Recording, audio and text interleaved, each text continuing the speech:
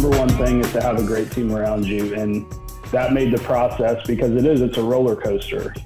And so the times when the roller coaster is going down the hill and you think it's not going to come back up, you need a good team around you to say, we do this all the time and this happens all the time. It's going to be okay. And there are a few times where I had a late night call with Mike and talked me off the ledge. Hi, and welcome to the Business Owner Transition with Mike Quinlan. We provide you content to help you leave your business on your terms.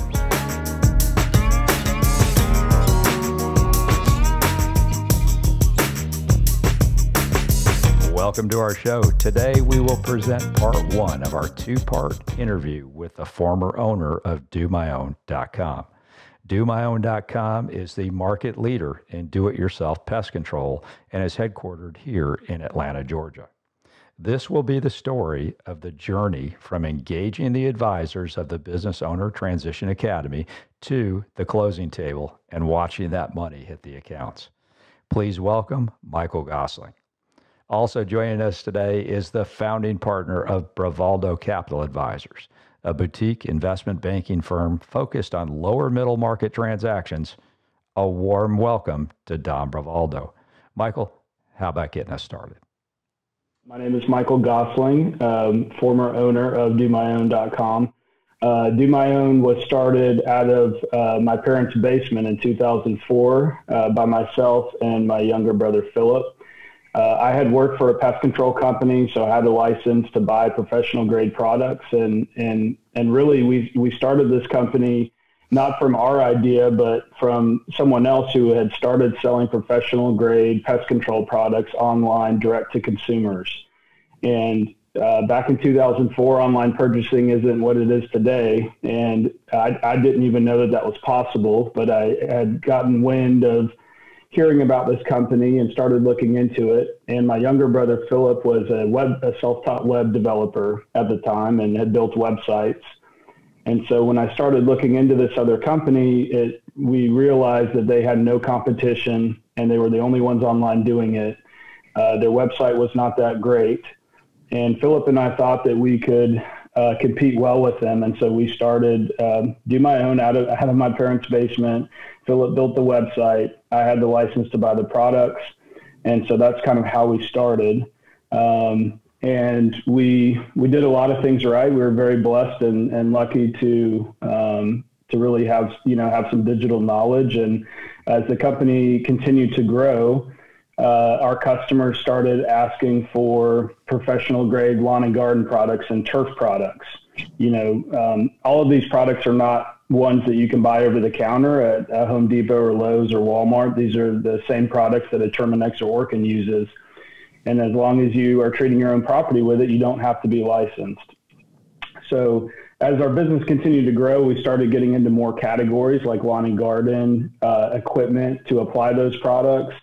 And over time, really over the last 17 years, we really set ourselves to be the leader in our space. So that kind of played into the decision of us going to market and kind of testing the waters, as we knew that we had something special. We were the leader in our space. Because my brother has a development background, a lot of the pick, pack, and ship capabilities, we ship 99% of all of our orders ourselves out of two warehouses, one located here in Atlanta and one in Salt Lake City. And we had built a lot of the technology that's pretty state of the art for pick, pack, and ship logistics. And so we knew that would be really attractive to a lot of companies. And so again, kind of fast forward till today, we are the largest provider of professional pest control products in the country. And so we knew we kind of had that. We had a lot of attraction, even building up to us deciding that now was the right time. And this is something we had thrown around for quite a few years on what was our exit strategy, when did we think the right time was. And a lot of those things kind of played into it, and then up to being introduced to Mike and talking exit strategy, and everything kind of fell in place. But DoMyOwn today has about 100 employees. When we went into the exit kind of the exit strategy planning period. We ended last year when we actually closed on December 18th, but we ended last year around 74 million in revenue. And so that's a little bit about Do My Own. Well, thanks, Mike. So the journey really started when you and I sat down in your office and started kind of just answering the questions about what an exit might look like. What was it that got you to give us a call and actually start those conversations? Well, I mean, because Philip and I had talked about this for years and we felt that the timing was getting closer, that we wanted to reach out.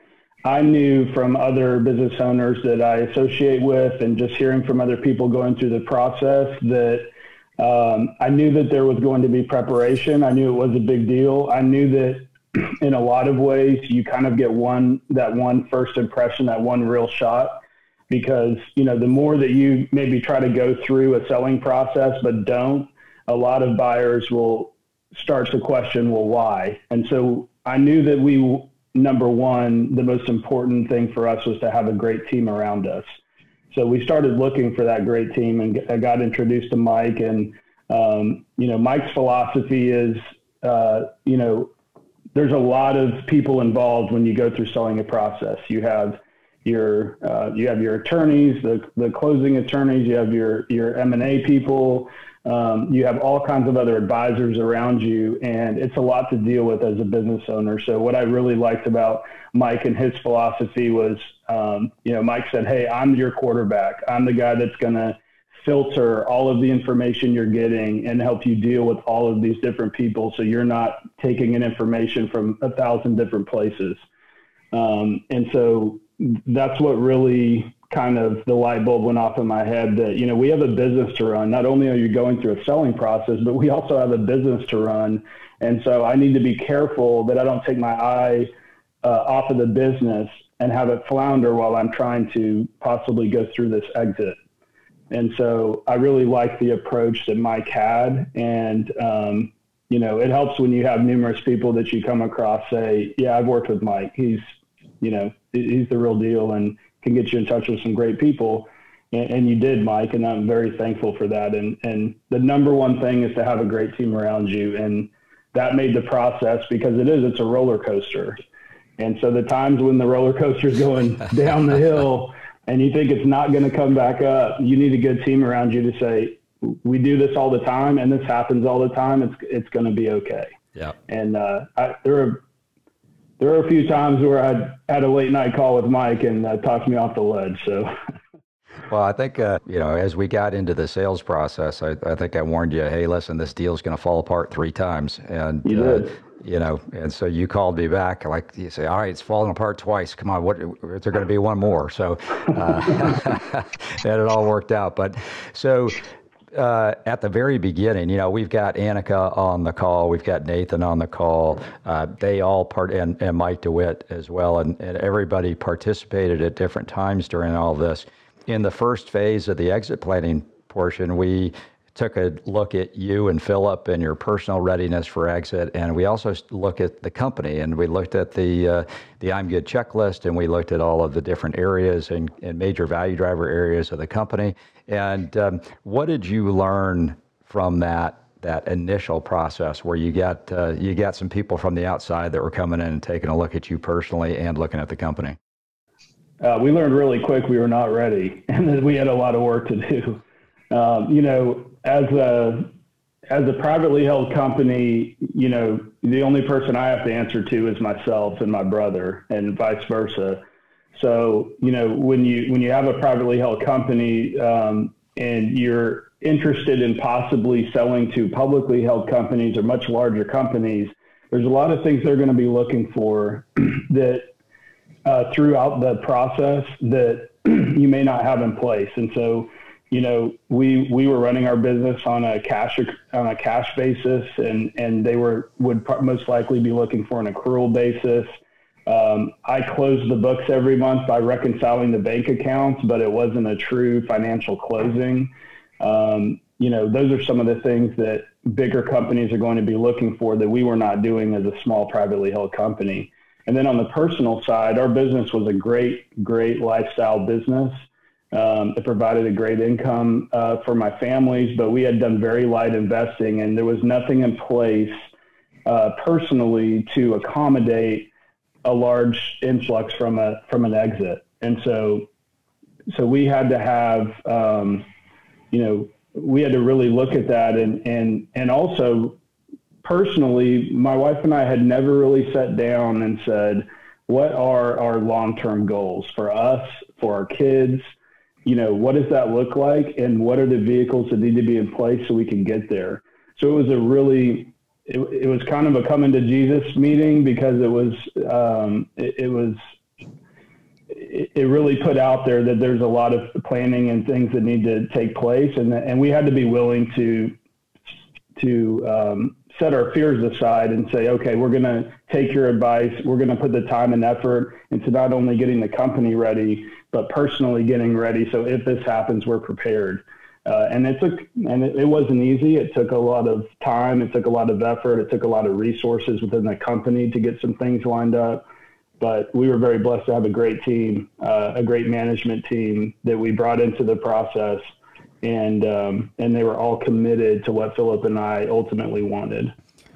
Yeah, if you have a great management team, I think it is important to bring them in. And we did not tell all of our employees as we started this process. We did closer to the end, but we definitely really love our employees, their family. So it wasn't just important for Philip and I, and this is the God honest truth, that the most important thing wasn't for us to just get the best deal we could and run for the hills. One of the most important things for us was to make sure our employees had the person that acquired us also valued our employees and valued the direction of the company, and that they wouldn't just clean house. I mean, that was really important for us. And so to have a strong management team in place also gives the buyer a lot of confidence that if Michael and Philip decide to, hey, we just got paid and up and leave, that there is a great management team in place to continue carrying the torch. Now, that's not the case with us, but that's going to be the buyer's fear. Yeah. So that was, as we talked about the various elements, cash flow, increasing cash flow. And that's where we said, all right, gosh, what we need to do? Let's change these books. Let's bring in our recommendation was bring in a fractional CFO, which we executed right when we got to phase 3, which was that mentoring phase. And so that went into place. We also started talking about management, right? We started talking about what was Jeremiah's role and what should it be so that you guys could exit quickly should you decide to do so. So we talked with Michael and Philip about that. And we also ended up getting a fractional chief marketing officer in place to help with the articulation of the growth plan. So we're kind of getting all of these people we had made recommendations initially that this happen, but we transitioned very quickly from articulating and codifying the plan, and we almost kind of skipped phase 3, which was building all of these value drivers, and went straight into a process, a sales process. So what we ended up doing was doing all of the value driver building along with the sales process, which worked out pretty well. So let's transition to that, Michael. You called me on that Saturday morning. You guys had come back from your conference, and we decided to move forward. So we called Don, and we had our first meeting with Don. And let's start from there and talk about the sales process. Yeah. So when Don's team, we were introduced to Don's team, and look, even though Don came highly recommended, we still interviewed multiple M&A firms. But at the end of the day, I'm 100% confident that we made the right choice. Don came in and gave a similar kind of overview of what he did for you guys here at the beginning of kind of what that sales process would look like. Don had a lot of recommendations for us. We had a great company, great employees. We had a strong infrastructure within our business. But some of these key things that you just mentioned, Mike, especially on the financial side, again, privately held company. I ran our company out of a checkbook. I was the CFO. I'm not a CFO. I'm not an accountant. And so, having Don kind of lay out bullet point by bullet point of, we don't have to do this, but it will greatly increase your chances of having a better deal at the end of the day. And so Philip and I made the decision that, we were in a good position. We were in a position that we did not have to sell, but we wanted to test the waters and see what was out there. And so we said, look, we're not concerned about necessarily having to close this transaction in the next 5 or 6 months. So we're going to put in the time and effort, and we're going to do everything you tell us to do. And that's what we did. And I'm not sure how many people choose to do that, but we did. And they brought in Karen, who was a fractional CFO, and really opened my eyes to, the accounting world and how things should be done. And that really was an awesome experience. And she's just incredible. And all the people that they kind of brought in around us, we had our accounting firm go back and do audits and compilations for the previous 5 years, something that we had never done before. But I was thankful because when you get down through the sales process, the more things you have ready and the more answers you have when that prospective buyer asks questions, their confidence level is going to be so much higher. And to the adverse of that, if they're asking questions and asking for documents and asking for backup to what you're telling them and you're fumbling around, that's not very confident for them. So I was extremely thankful that we decided to buy into that and that we did everything that was asked of us, because we had the answers for them. We had the documents. We had the backup for everything. And what Don's team was really great about was anticipating those questions, looking at our data and what we had available at the time that we started to engage.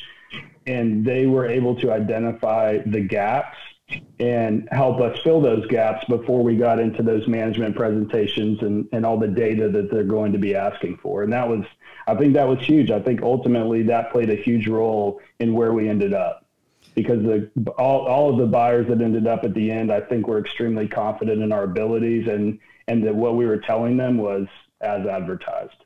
Yeah. And so, Michael, if you remember, we brought in Mike Sullivan and his team early to do a pre-sale due diligence check on all of your legal documents. Yep.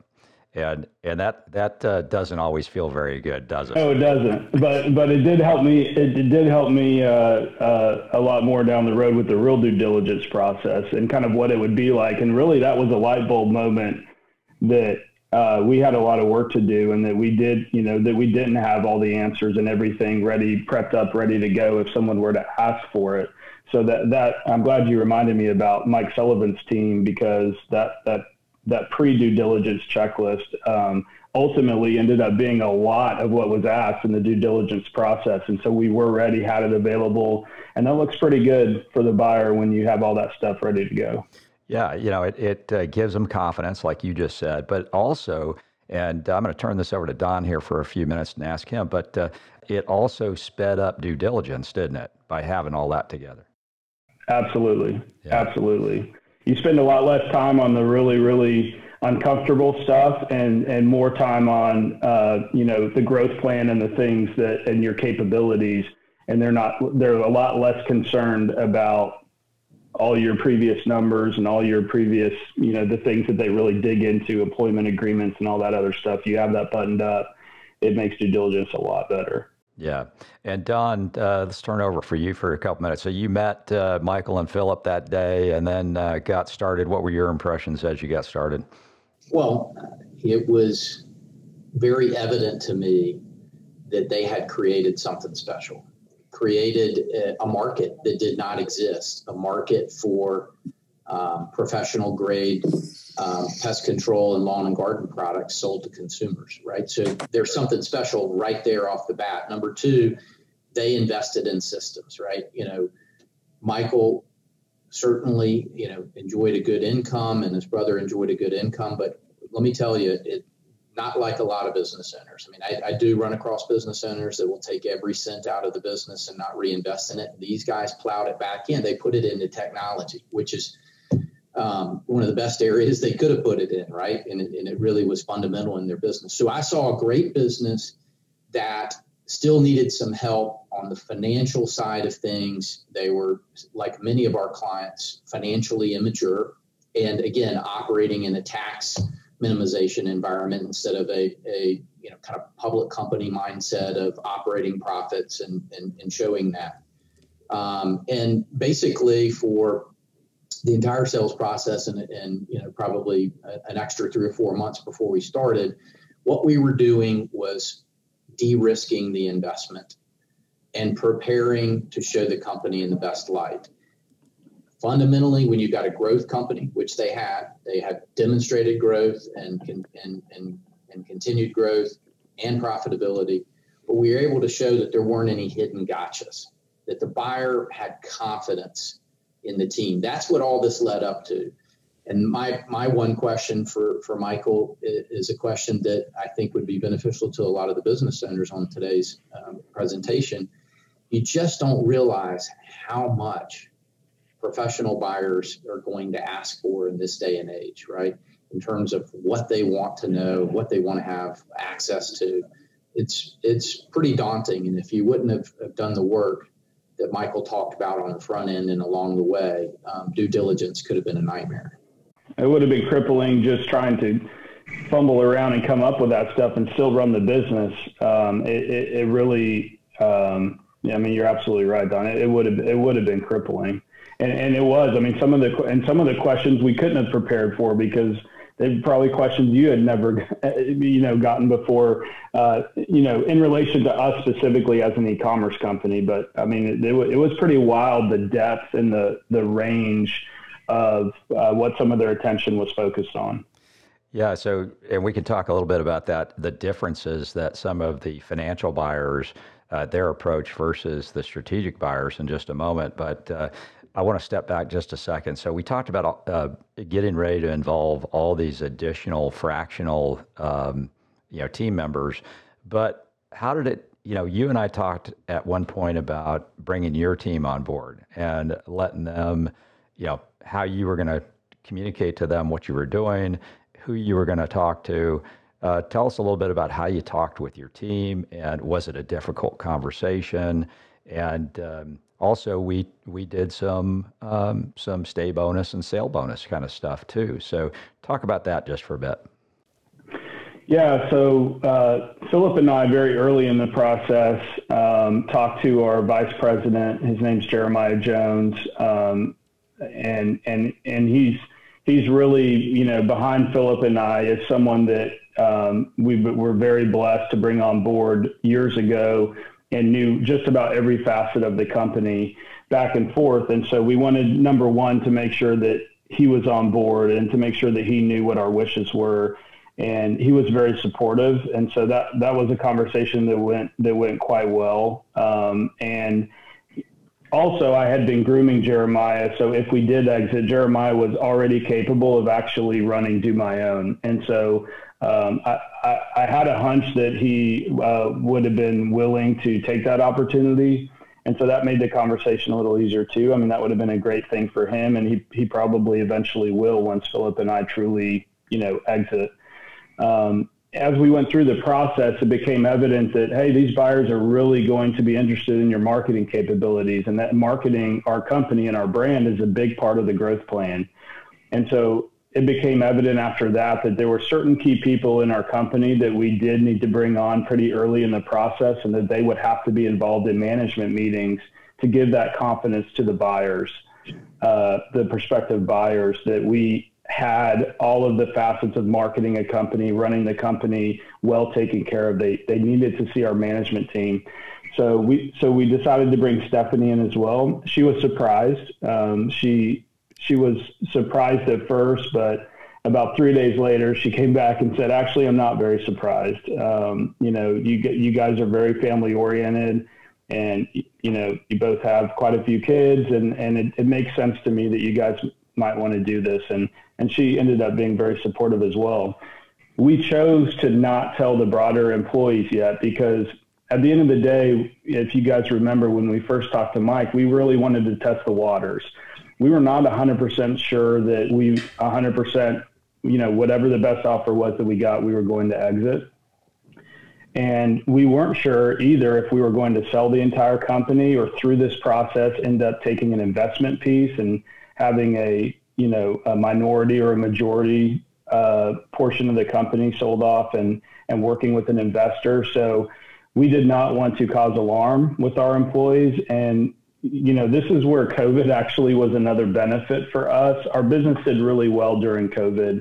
That was a huge blessing through this process. So the timing was right. It's kind of one of those things where, fate kind of came out and said, this is really the right time to do this. And so that was reassuring in the end. But the other way that COVID helped us is that the prospective buyers that did want to come in person, all of our employees were at home because of COVID, right? No one was in the offices. Everyone was working remotely. And so the only way that we kept this under wraps for most of the year was that when we had all these suits coming into our office, nobody was there. And so we got kind of lucky in that respect. Had everyone been in the office like they had always been, there would have been a lot of questions, and we would have had to come clean a lot sooner.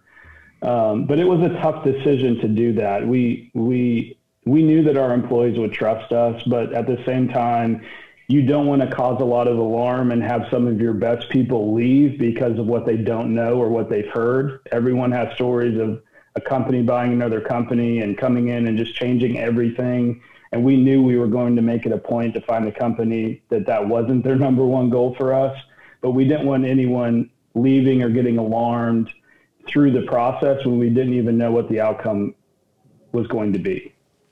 So we chose to not tell them, and COVID helped reinforce that we could do that and not cause a lot of alarm. And as closing got closer, we ended up telling everyone, and they had a lot of questions. But we found a company who was very adamant about letting Do My Own continue to do what Do My Own does and leaving everybody in place and finding a company who has a culture that matches our culture. That was really important for us. And we got really lucky that we did. Yeah. So the next step was really doing the teaser and the confidential information memorandum, and even prior to that was to the NDA process. Maybe you and Don can talk a little bit about that. A lot of owners don't really understand that M&A negotiation begins with the non-disclosure agreement, and a big public company has in-house counsel and a team of lawyers, and they have outside attorneys.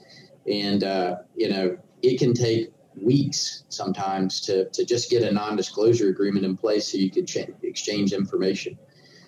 So that's just all part of the fun of actually running a professional sales process. We could talk to anybody and everybody, but we also want to be conscientious of protecting our clients' confidentiality. And like Michael was just saying, giving him the opportunity to present to his employees on his timetable when he's ready, to let them know that he's selling the business, not to let them find out, through the marketplace because somebody was really sloppy and didn't take the precautions necessary. But Michael, maybe comment a little bit on what it was like writing the information memorandum and working on the growth plan and all that kind of good stuff. Yeah, I mean, I will say on the NDAs, we had a few that it took a while and went back and forth. And that was one point where I leaned on Mike and was like, man, if it's like this, do we even want to talk to these people? And leaning on Don's team, and, it's just part of the process and it happens. But Don's team did an incredible job on the teaser and all the information, pulling it together, had a great presentation to set out. We were really confident in that. And, as we started going through that process, I guess, kind of that next step is identifying, who all we're going to send that information to. And we sat down for quite a while to go through that. It was a very well thought out strategic list. We knew we wanted to bring in private equity, and that's really, Don's expertise in his group and all the deals that they've done and have a wide breadth of knowledge of the different private equity groups. So we leaned on him heavily for that. And we had a lot of strategics that we just knew that we wanted to approach. And Don's team helped us vet those, and we got it down to a list of strategics that made sense, not just strategics that had deep pockets, but strategics that we knew could benefit from our technology and our company. Yeah, and so I think the first T-shirt experience was, man, when is this thing going to get released, right? When are we going to actually be able to pull the trigger? Yeah, well, the thing about that was we had started kind of working on this early March, and we were pulling all this stuff together, and we had done the pre-due diligence and started all that process, and it was kind of going in tandem. And then COVID started creeping up, and then shelter in place happened. And so I actually am really thankful that not thankful that it happened because of COVID and those who were affected, but thankful that we actually kind of took a step back, and we were able to spend more time on getting prepared and more time on the presentation, because that first month, we were trying to figure out, well, how do we have these meetings? Is anyone even going to be interested in coming down here? And so Don made a great call and said, look, there's a lot of uncertainty right now, and so let's let it settle down a little bit. And then, because we were getting really close to being prepared to send out these teasers. And when you send the teasers out, it went out to 150 different people. And that's kind of that's the gun going off saying, all right, we're starting this process and here we go. And so Don made a good call and said, look, let's hold off a little bit. And we just kind of had to wait and see kind of what was going on with the country and the shutdowns and making sure people felt safe so they could engage with us. And so that was a good call and gave us extra time to fine tune it and polish it up even a little more. So it turned out to be good for us that we had a little more time. I think it helped us be better prepared. Yeah, I think you went through a bit of an education process there too, because when we first started talking about this, everybody was excited and really wanted to get this thing out to market as early as possible. And, Don was coming back and telling you, hey, look, if we're going to send this thing out, we need to send it out right because we've got one shot. And I know you and I talked a couple of times about, man, we got to get this thing going. We got to get this thing going. And, but it really turned out well. And as you said, COVID helped with that. And, but part of that's the emotion, right? And what it felt like to try to start selling your company. Yeah, it was, there was a lot of adrenaline involved and a lot of like, all right, we committed to do this, let's do this, let's get it going, and you hear about other business owners that have sold in their process. And so we really wanted to get into it. But again, I think it really helped us to spend a little more time preparing the company. I mean, Don's team did a great job with the presentation. It didn't really need to be polished that much more, but just getting things more in order with the company, I think helped prepare us. Starting to go over the growth plan. We spent a lot of that time over the growth plan, fine-tuning the growth plan, all of us getting on board and knowledgeable about the growth plan so we could talk, very well about it.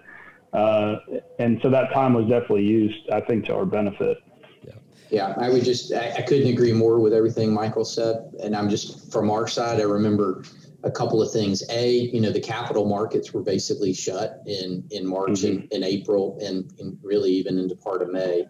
So had we launched, and we could have, had we launched during that time, we probably would have missed a lot of buyers that were out of the market at that point. So waiting was a benefit. And also financially, I hate to say it, but, we got a growth story here, right? And the company was just putting crushing numbers together every month that closed. So, delaying a few months actually improved the trailing 12 months. It improved our performance. It allowed us to start the marketing process with even better numbers. And it allowed Karen, the CFO, to really have things cleaned up and absolutely spotless. So again, part of that worked out. And I know it was hard, right? Not necessarily just for Michael, but for any business owner, because when you have these professionals working on an M&A engagement, the meter is running. And you've got a private business owner that, here a year ago, wasn't spending any of this kind of money. And all of a sudden the checks are flying, and they're asking themselves, look, well, what am I getting for this? Is it really going forward? Am I making the right decision here? And thankfully, Michael trusted our team and was rewarded for it, and trusted Mike and his team. We're all cognizant of that. I'm a business owner myself. I don't like incurring unnecessary cost unless there's a benefit. And that's the thing that, as professionals, you want to do a good job of articulating, look, this is all going to be worth it. And sometimes it's a little hard. We don't win all those battles, but for the most part, if we can get that, 50% of the way there, we usually can accomplish good things. Thank you very much for joining us for part one of our two-part conversation with Michael Gossling of DoMyOwn.com and Don Bravaldo of Bravaldo Capital Advisors. Please tune in for part two, where we are going to discuss the transaction process and the road to the closing table. We'll see you next time.